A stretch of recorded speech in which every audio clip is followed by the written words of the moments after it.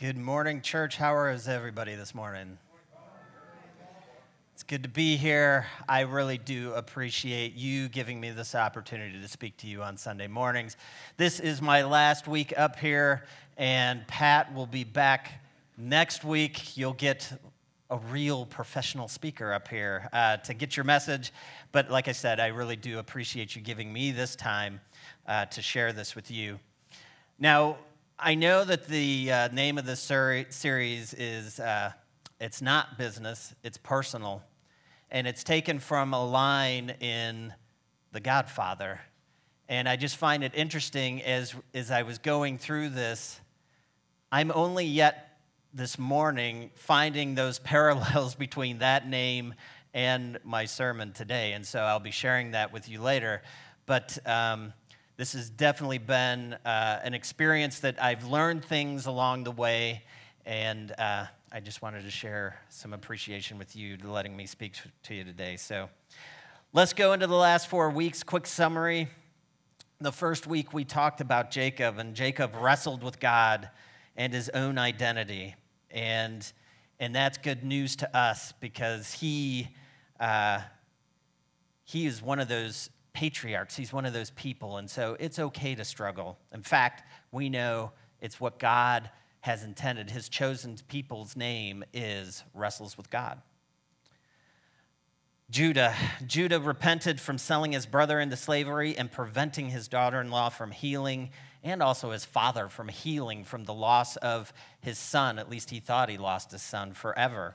And so Judah is this amazing story about somebody that was going in one direction and turned around. He repented, he changed, he became a person that was worthy of the honor of being the person named after for Judaism, right? The Jewish nation themselves, that religion is named after Judah.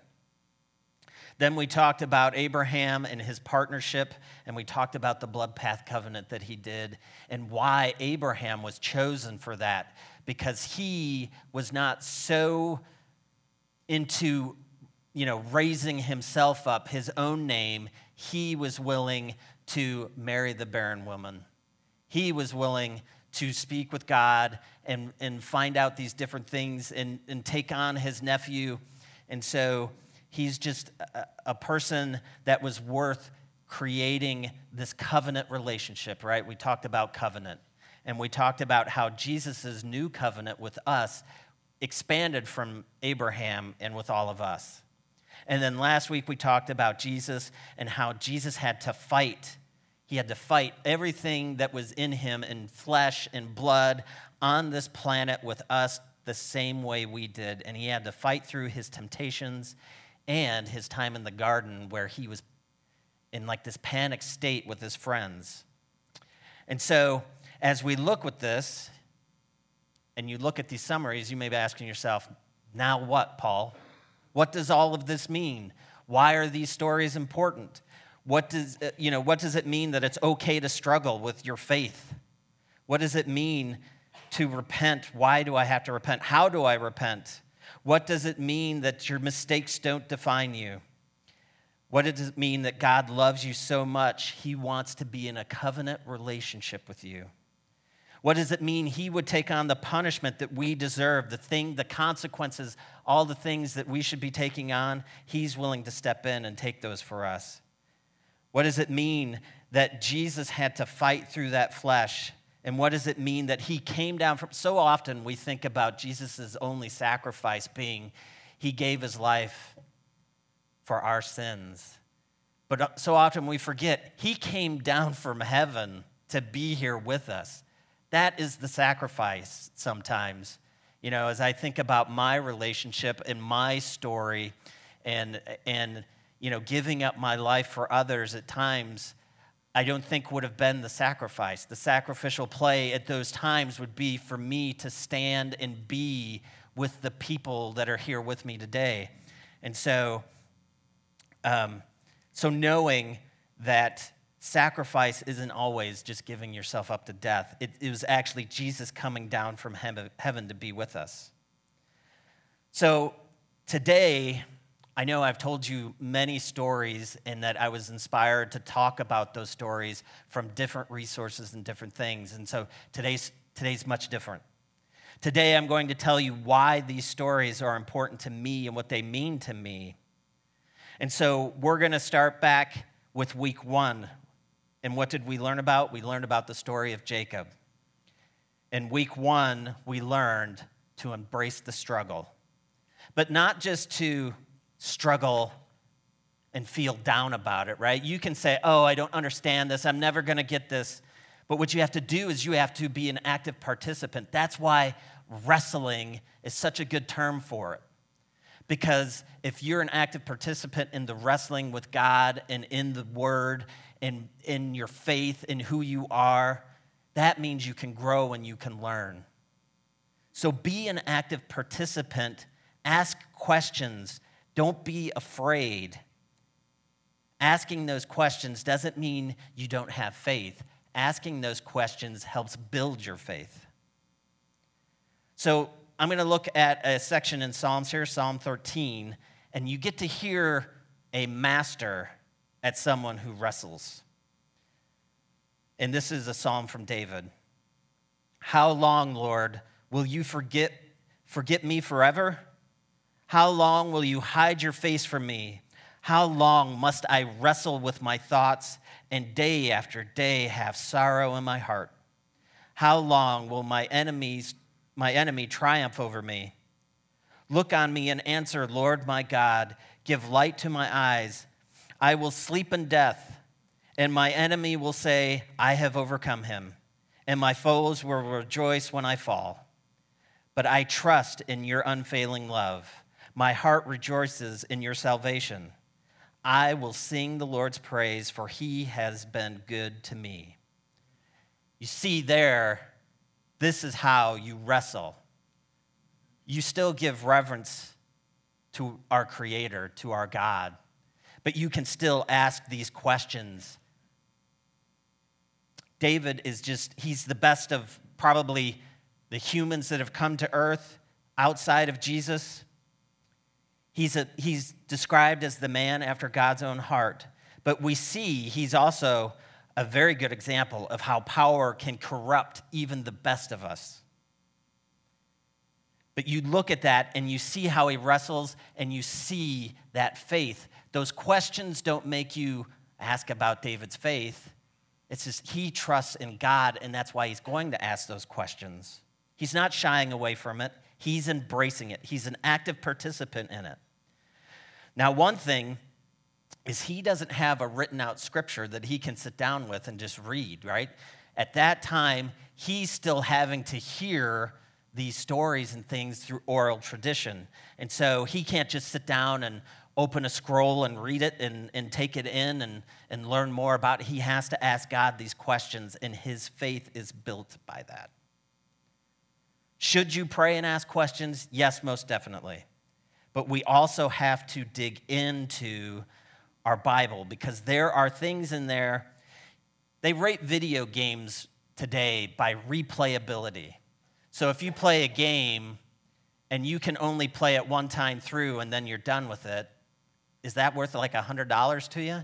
But if you've got a game that you can play it over and over, there's different corridors, there's different things to find, there's different players that you can play with. You can do it online, you can do it alone, you can do all of these things. And so video games are great because they have replayability. Well, your Bible has rereadability. It's built for you to read for a lifetime, not just one time. You're not going to find everything you need in a single reading of your Bible. That's not what it was designed for. So to get that closer relationship with God and to understand God, we have to dig into our Bible. It's okay. Sometimes we're going to struggle. And as we go through that, we can just find these things that can help us get through it, just like it did with Jesus in the garden. Now, I don't want to say that the Old Testament is more important than the New Testament, but I don't want to say the New Testament is more important than the Old Testament. When Jesus is speaking about the Scriptures, he's talking about the Old Testament. And this is what he says about the Old Testament and about himself. He says this in Matthew 5:17-20. Do not think that I have come to abolish the law or the prophets. I have not come to abolish them, but to fulfill them. For truly, I tell you, until heaven and earth disappear, not the smallest letter, not the least stroke of a pen will by any means disappear from the law until everything is accomplished. Therefore, anyone who sets aside one of the least of these commands and teaches others according will be called least in the kingdom of heaven. But whoever practices and teaches these commands will be called great in the kingdom of heaven. For I tell you that unless your righteousness surpasses that of the Pharisees and the teachers of the law, you will certainly not enter the kingdom of heaven. Now, Jesus says this, he's here to fulfill the Hebrew Scriptures, the Old Testament.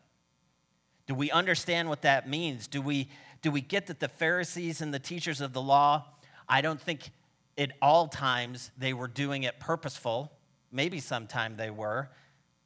But they were misinterpreting and not getting the full story out to the people of God at that time, right? The Hebrew people at that time, they weren't being given the full picture, the full story, as much as they dug into it. And Jesus came to show them, this is how you live this law. This is how you do these things. So when we read the Old Testament and we see, boy, that seems so different than the New Testament, that's because it feels different, but Jesus tells us it's not different. It is the same. And he is here to show us how it's supposed to be lived out. So, it's hard to read this Bible. Getting that information is so very difficult out of it. I know I used to think, we're so lucky, and we are.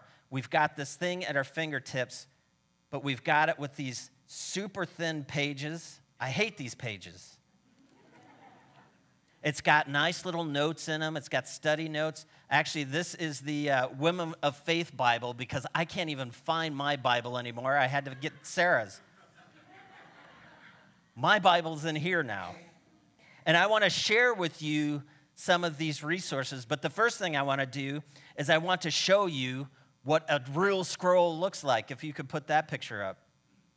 That is a scroll. And believe it or not, that's like the very technical kind of technology that they had of the day to be able to write that down so people could read it. And it's amazing. But before that, they had to talk about these stories. They had to listen to them. But look at that. There's no page breaks. There's no numbers. There's no verses. And it made it so those authors could make these very, very cool patterns and things in there that you could pick up because it was written that way. Today, it becomes much harder because we do a lot of these nice things, right? We put nice page headers in. We put these verses together. We put notes in here. It makes it so it is easier for us to read, but it doesn't get the same punch, the same feel that you had when you read it when it was written like this, the way they had intended it to be written. So context matters. The way it's put together, the literary tools that they use, they get lost. Not to mention just language, not to mention culture and time. All of those things makes this book very difficult to read. And I don't want that to discourage you from reading it because there's powerful stories in there. So, what I want to do is show you, and I know I've been talking about resources forever, right? I've been sharing these resources for you, but I can't tell you how important they were for me. And so kind of the first thing was these Bible apps. YouVersion, Bible Gateway, Blue Letter Bible. These apps put at your fingertips right here, I can have all of those there, and I can have almost any translation or version of the Bible that I need or want to study from. I can even pick that up and just listen to it, right? If you use YouVersion, there's an audio track for most of those that have been translated for us to listen to. So there's just great tools at our fingertips to be able to look at this. And Blue Letter Bible, it's great because they block it up. It's still easy to read. They keep verses and things, but they block it up kind of the way the scrolls do, so you can line things up and try to find patterns and things that are very interesting to help us understand. And then I love Bible Gateway just because it's the first one I used. It's the one that was online and I could get to with a web browser. And again, there's just multiple versions that are there. It's a great place to start getting these stories etched into who you are. But tell me this, what's easier, because I'm not a great reader. I would have been much better off with an oral tradition. And so for me, watching a video would be much better. I would be able to look at things like the Bible Project. We could go to the next slide, please. The Bible Project has so many different things at our fingertips, all of these resources. The first and the easiest resource is just using them on YouTube to do very short, like Cliff Note versions of every book in the Bible. And you can go through, and he's going to give you things that you never even thought about before. So even though these are like 8 to 10 minute videos, you're going to get something out of that. But then let's say you want to go deeper. Well, they also have a podcast where they get into very, very deep looks at the Bible. And so just last year, they did a whole year of going through the Torah, the first 5 books of the Bible. So they went through Genesis, Exodus, Leviticus, Deuteronomy, and Numbers. That's it. And so they go through all of these, and they are able to find these great little things and show you these things, and then you can go study it yourself. And so very in depth. And then they also have an app, a companion app. If you start using that app, it'll take you to videos, to podcasts, to even scripture readings, and give you a way to get into the text like you've never done it before. So the Bible Project is great. Oh, I forgot. They have online live. They're live. People are there together in like classroom settings as well. So you have basically everything you could ever want to do to study just with the Bible Project. Love Bible Project. Now, let's talk about Bema. Bema got me started down this path. Seeing Marty Solomon speak here in this place showed me kind of what it meant for somebody to look at the relationship between Christianity and Hebrew. It seems so separate. We tried to keep it apart, but it's not. It's the same God. It's the same things. And so Marty was able to bring this world together and make you see how important things were that we were missing, that we weren't looking at. And so I love the Bema Discipleship podcast because I listened to it, especially if you start at the beginning. They go through the entire Bible. They go through Torah. They go through the prophets. They go through the wisdom literature. They go through all of that in the New Testament. And then in some of them, they even do a verse-by-verse look at those. And just recently, they had done a verse-by-verse of the book of John. It was just amazing. I loved it. They even did Revelations. People are so scared of Revelations and what it means, and they can bring it into context and make it make so much more sense. And so just looking at these, and the encouragement to get into small groups, because this text was not made for you to just read by yourself and not share and talk about it and wrestle with it with people and friends. Because the more you look at it by yourself, the more you talk about it, the more you get it, the more it becomes a part of you as well. So it's very important. But the other cool thing is Marty turned me on to Rabbi Foreman and LF Beta and actually learning from a rabbi. It was amazing teaching. It's very in-depth. You can get very, very in-depth with Rabbi Foreman. And then Ray Vander Laan, who Marty would say is his quote-unquote rabbi. And he has this great video series that talks about the context of not just the words themselves, but where they're at. They're in a desert. What's the culture like? What's the temperature like? What does it mean when you say green pastures in Indiana? And what does it mean when you say green pastures and you're in a desert? It's completely different. So I used a lot of those materials for my stories and sermons on Jacob and on Judah. And I used Tim Mackie very heavily for Jesus and Abraham. So, wrestling with this text, getting it in you, embracing that struggle, and not just saying, woe is me, but doing something about it. That's the first step. The second step of now what is let the Holy Spirit transform you and repent. This, if you do step one, you don't really have to do step two. You let the Holy Spirit do step two, and you get out of the Holy Spirit's way. My example in Sermon 2 was Judah. I think he was an amazing example. But I would tell you, we have an advantage in our repentance because we were given that gift of the Spirit. And we also had this book.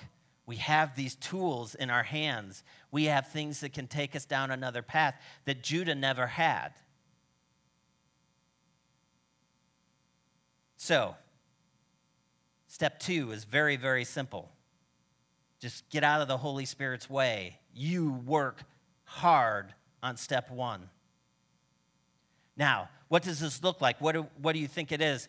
Well, the Apostle Paul tries to explain this in Romans 7. We'll look at verses 14 through 20, and bear with me, I know I'm a bad reader as it is, but this is a little hard to read. We know that the law is spiritual, but I am unspiritual, so as a slave to sin. I do not understand what I do, for what I want to do, I do not do, but what I hate, I do. And if I do what I do not want to do, I agree that the law is good. As it is no longer I myself who do it, but it is sin living in me. For I know that good itself does not dwell in me. That is, in my sinful nature. For I have the desire to do what is good, but I cannot carry it out. For I do not do the good I want to do, but the evil I do not want to do. This I keep on doing.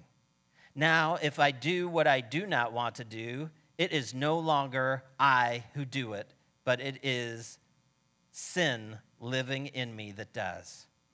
So obviously, this just sounds crazy. Our old Pastor Sam would say this is the who's on first part of Scripture. Paul is basically saying the flesh makes us weak. And we go back to that example of Jesus where his flesh was weak, but he fought through it. Our flesh is weak. So what do we do? How do we fix this? What do we, it's like that seems like I can't do good. It's not going to happen. But we look at Romans 8, 1 through 4. It says, therefore is now no condemnation for those who are in Christ Jesus. Because through Christ Jesus, the law of the Spirit who gives life has set you free from the law of sin and death.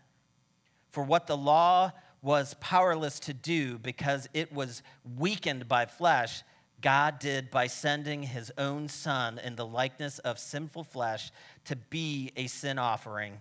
And so he condemned sin in the flesh in order that the righteousness requirement of the law might be fully met in us, who do not live according to the flesh, but according to the Spirit. So this is just saying, get out of the way. Don't let your flesh get in the way of the Holy Spirit. We are free. The Holy Spirit has set us free from sin and death. So, if you do the hard work of part 1, part 2 will take care of itself. Just get out of the way. So what about step 3? Step 3, if you do step 2, is going to be God is going to start to want to partner with you. He's going to want to do things with you. He's going to ask you to do things, and you're going to be changing. And at times you didn't want to hear what God had to say and what God wanted you to do, but the Holy Spirit's going to change that in you. It's going to make you want to start doing these things, and it's going to make you scared and not know what to do, how to do it. You start with something simple, right? Let's just keep the 10 Commandments. Oh, is that as simple as you think? How many idols are in our daily lives? Money, entertainment, family. These things aren't all bad, but we still put them in front of God.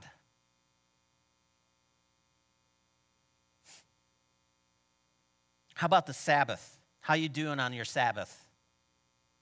How many days do you just take to spend with God and do no work? That's one of the 10 Commandments. And by the way, commandment isn't what you think it is, but you have to study that yourself. God made a Sabbath because the Israelites were slaves. And they needed to know that their value was more than what they produced. You are more than what you produce. God has made us good. You are good. I'm going to read to you a story that hits home with me. This is Mark chapter 10, verses 17 through 31. Jesus started on his way. A man ran up to him and fell on his knees before him. "Good teacher," he asked, "what must I do to inherit eternal life?" "Why do you call me good?" Jesus answered. "No one is good except God alone. You know the commandments. You shall not murder. You shall not commit adultery. You shall not steal. You shall not give false testimony. You shall not defraud. Honor your father and mother." I ran those together. Sorry. "Teacher," he declared, "all of these I have kept since I was a boy." Jesus looked at him and loved him. That just hits home right there. This person is looking for something more, something deeper. There's something that's missing. He's done all of these things. What else can I do? I'm struggling. I thought if I just did these things, everything would be great. And Jesus looked at him and loved him. "One thing you lacked," he said. "Go sell everything you have and give to the poor, and you will have treasures in heaven. Then come follow me." At this, the man's face fell. He went away sad because he had great wealth. Jesus looked around and said to his disciples, "How hard it is for the rich to enter the kingdom of God." The disciples were amazed at his words, but Jesus said again, "Children, how hard is it to enter the kingdom of God? It is easier for a camel to go through the eye of a needle than for someone who is rich to enter the kingdom of God." The disciples were more amazed and said to each other, "Who then can be saved?" Jesus looked at them and said, "With man, this is impossible. But not with God. All things are possible with God." Then Peter spoke up, "We left everything to follow you." "Truly, I tell you," Jesus replied, "no one who has left home or brothers or sisters or mothers or fathers or children or fields for me and the gospel will fail to receive 100 times as much in this present age." Notice that it says present age. It doesn't say in the future. It doesn't say when we go to heaven. It's the present age. "Homes, brothers, sisters, mothers, children, and fields, along with persecutions and in the age to come, eternal life. But many who are first will be last, and the last first. God wasn't talking to this rich young man saying, you're never going to get into heaven. What he's saying is, you're not feeling the heaven now because you're letting things get in the way between my Father, God, and you. And that thing is his wealth. Jesus isn't saying, sell it all so that you can come be with me just so when you die, you'll go to heaven. He's saying, if you want to live abundant, heaven-like life right now, this is what you should do.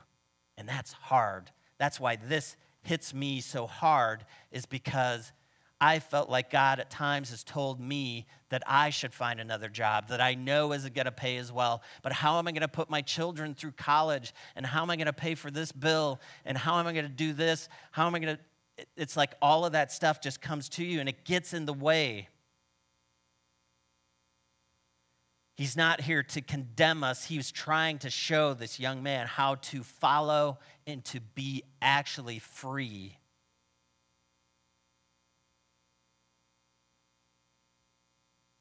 God was willing to take on certain things for us, to do certain things for us. He gave up, Jesus gave up life in heaven to come down to be with us.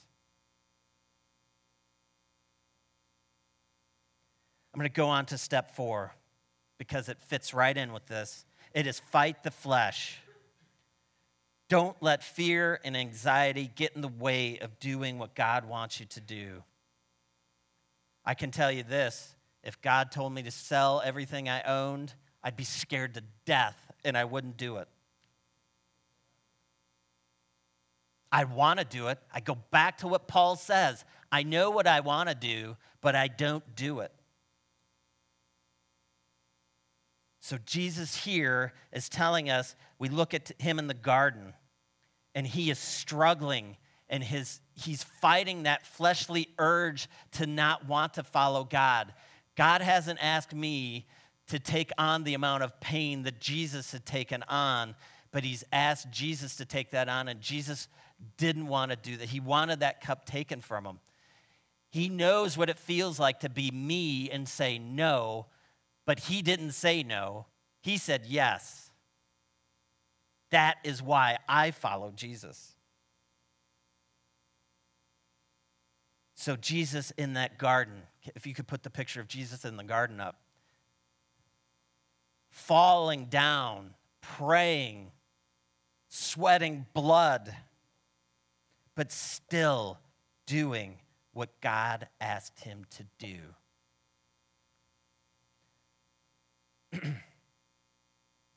I was asked to do something here recently.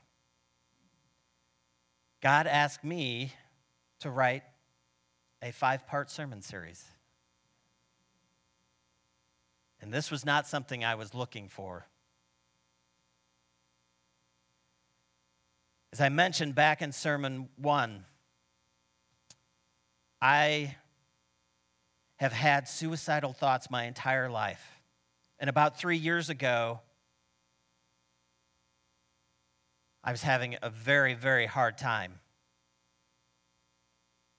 I remember being at sleep at night and just feeling this dark presence with me all the time. I had so much pain.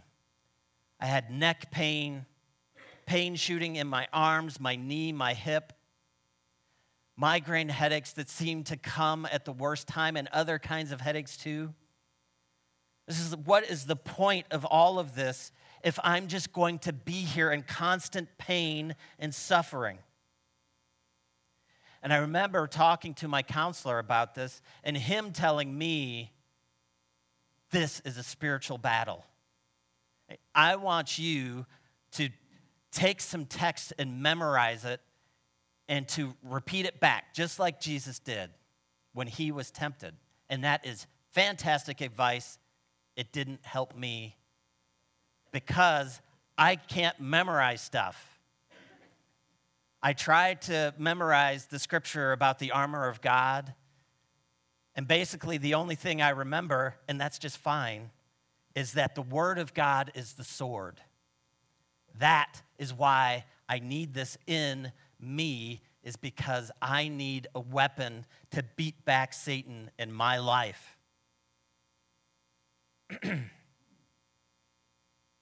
So, that didn't help all that much. Helped a little bit. But I was struggling so bad. I was waking up. I totally got scared because I would wake up and my first thoughts were negative, terrible thoughts. And so we actually went with Gwen to a church camp, and I remember them talking about praying. When you're being attacked, pray for your friends and family, and Satan will leave you alone because he doesn't want you to pray for them. And so that's what I would do. I would pray for my family. I'd pray for my friends. I'd pray for this church, and it helped a little. But when I started taking in the scripture and learning stories about Judah and Jacob and Abraham, and about how Jesus loved us so much, and these stories in the Old Testament, it just showed me God in a completely different light. It showed me things that I had heard but didn't understand. And so as I'm waking up with these negative thoughts, there was one night I decided this is enough. And I remember praying to God saying, I am not Satan's. I belong to Jesus. He is my Savior. I belong to him. And the power of his name is so much greater than you. You are not welcome here. You don't belong here. And when I said that, I got this weird feeling. And Don Finto was here, and as I went back and I listened to Don Finto, he's actually the first person standing up here who talked about the Christianity and Hebrew relationship that happens in this book. I should say this library of books. They're all different books. He told us that you kind of feel this knot in your stomach. It's like butterflies. It's like my blood pressure is raising a little bit. But at the same time, with those nerves and stuff, it felt fantastic. It feels like you're about to go. I was a baseball player. When you're going up to bat in a critical situation and you're nervous about what's going to happen, you get this feeling, and it gets addictive, and you love it. I love that feeling. And as I had that feeling, this peace came over me, and I was given a 5-part sermon series. Now, these weren't stories that I didn't know. These are stories that I knew, but they were laid out in a way that I had never thought of laying them out before. And then there's this part 5 that I had no idea what that even means or what it was going to be or what it looks like.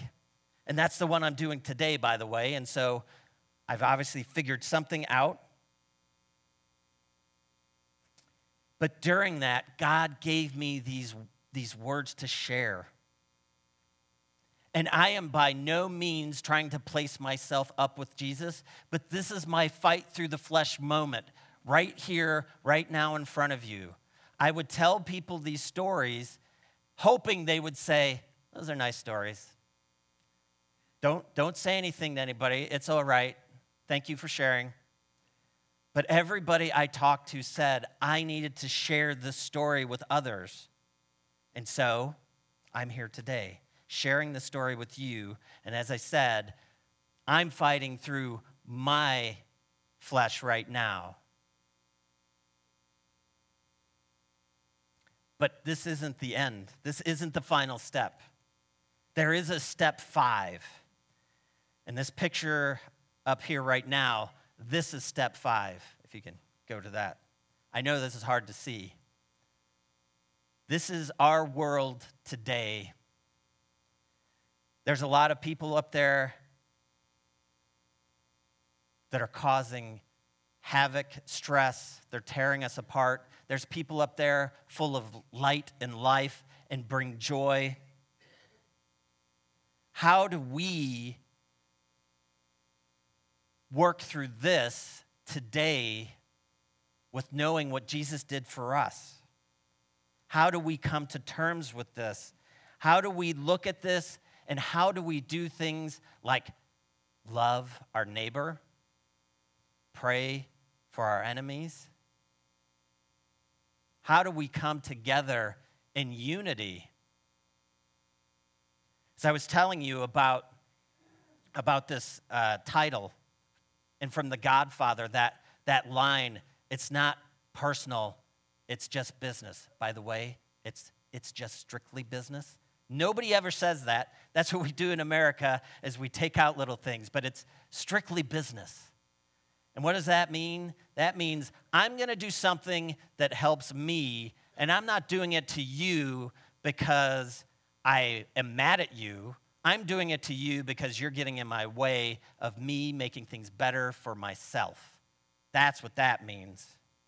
And this is a story that is personal for everybody who's going through this journey, and we have to figure things out.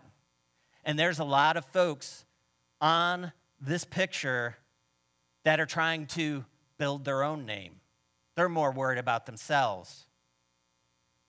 They would make business decisions and don't care how it hurts the other people. Now, there are things that are very hard to work through, and I don't want to say that, people who have to work in the government, that there aren't hard decisions to make and things to do and consequences. There are.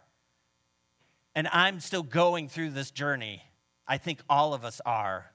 There's only one that I would say would handle it perfectly, and that would be Jesus. But we get to handle this and do this together. We get to be the ones that stand up for the people who can't stand up for themselves. We are the people here to feed the people that can't be fed. We're here to help the people with mental illnesses and with anxiety and stress and all of the things that go with it, that are in a world that places production above the person.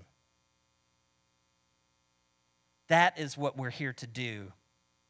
We're here to bring order to this chaos. I'm going to read to you Genesis 1 through 5. This is like the beginning of the Bible.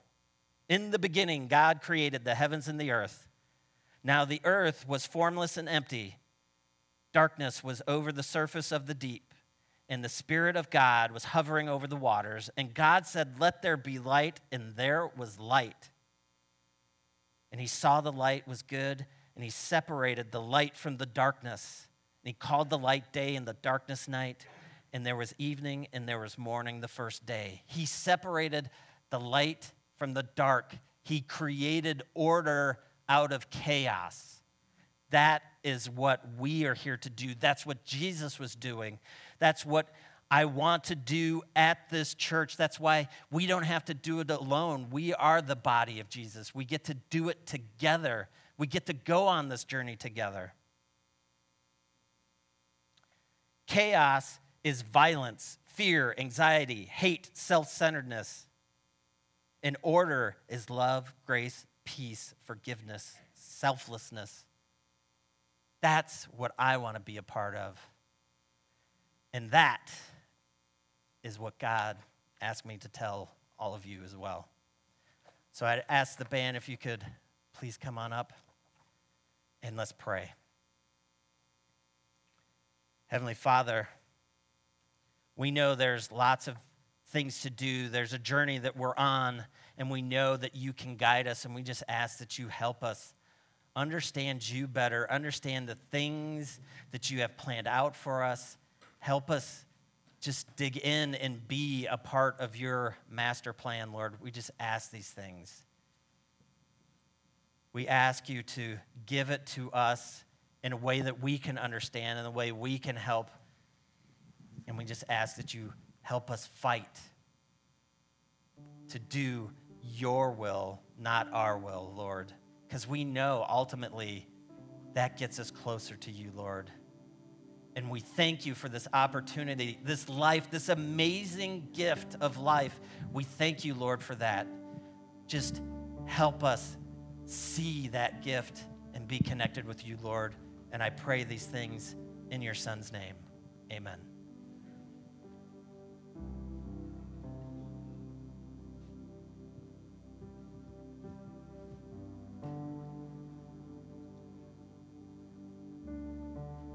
Good morning, Living Stones. My name is Melissa Lathian, for those of you who don't know me. Paul had asked me a while back, or requested through the app, to do the communion message for today.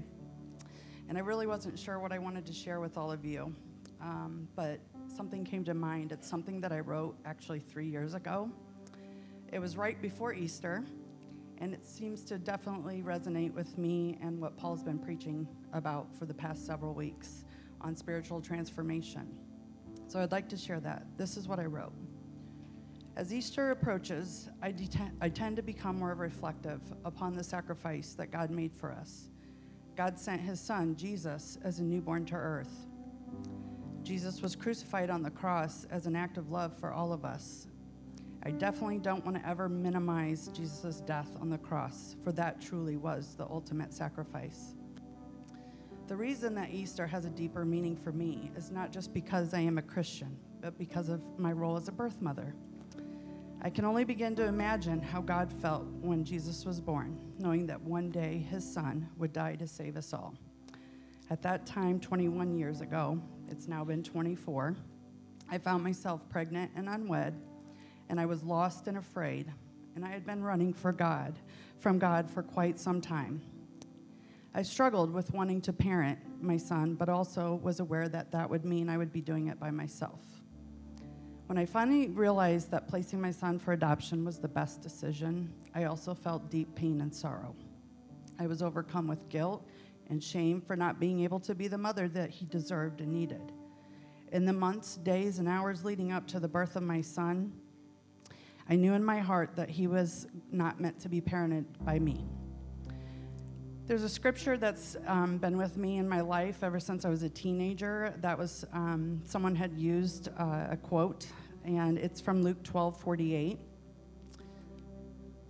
And it says, "From everyone who has been given much, much will be demanded. And from the one who has been entrusted with much, much more will be asked." I had to make a physical sacrifice for my son's own well-being, regardless of my selfish wants and desires. And I'd always wanted to become a mother, but it was not the right time for me to do so.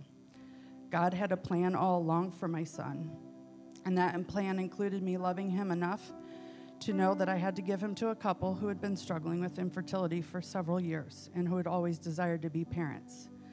My son was a gift from God, brought to the earth as a newborn to be loved by many. My heart broke into a million pieces the day that I placed my son into the arms of his new parents, and I left the hospital that day feeling empty and all alone. But as I've shared before about God, he never left me even during my darkest moments.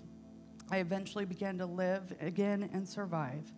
I started to allow God to use me for his will. Through all of this, I am able to say that God loved me enough to send his son to die on a cross for my sins, and I'm saved by God's grace and mercy. His love fulfills me, and I'm not alone. I hope and pray that each and every one of you will also come to know God as I have and feel his unending love for you. Where there is great love, there is also great sacrifice. And John 15:13 says, "Greater love has no one than this, to lay down one's life for one's friends." As I've shared my story before with you in the past, and as many of you know, my son and I reunited in May of 2020, and this was actually about 6 weeks after I wrote this. I had no idea that that was going to happen, and I can't help but think that God saw me in that moment that I was writing this and decided to have mercy on me because I had transformed myself and been spiritually transformed through him. So here at Living Stones, we practice an open communion, and everyone is invited to the tables. There are 3 tables up front here with a gluten-free option. It's not only a time for remembrance, but also for celebration. And after I pray, please come partake in communion with each other. Would you bow your heads? Dear God, I humbly come before you today as a sinner who has been forgiven by you. Thank you for your unconditional love and sacrifice for all of us. Please help us to become spiritually transformed through you. In Jesus' name I pray, amen.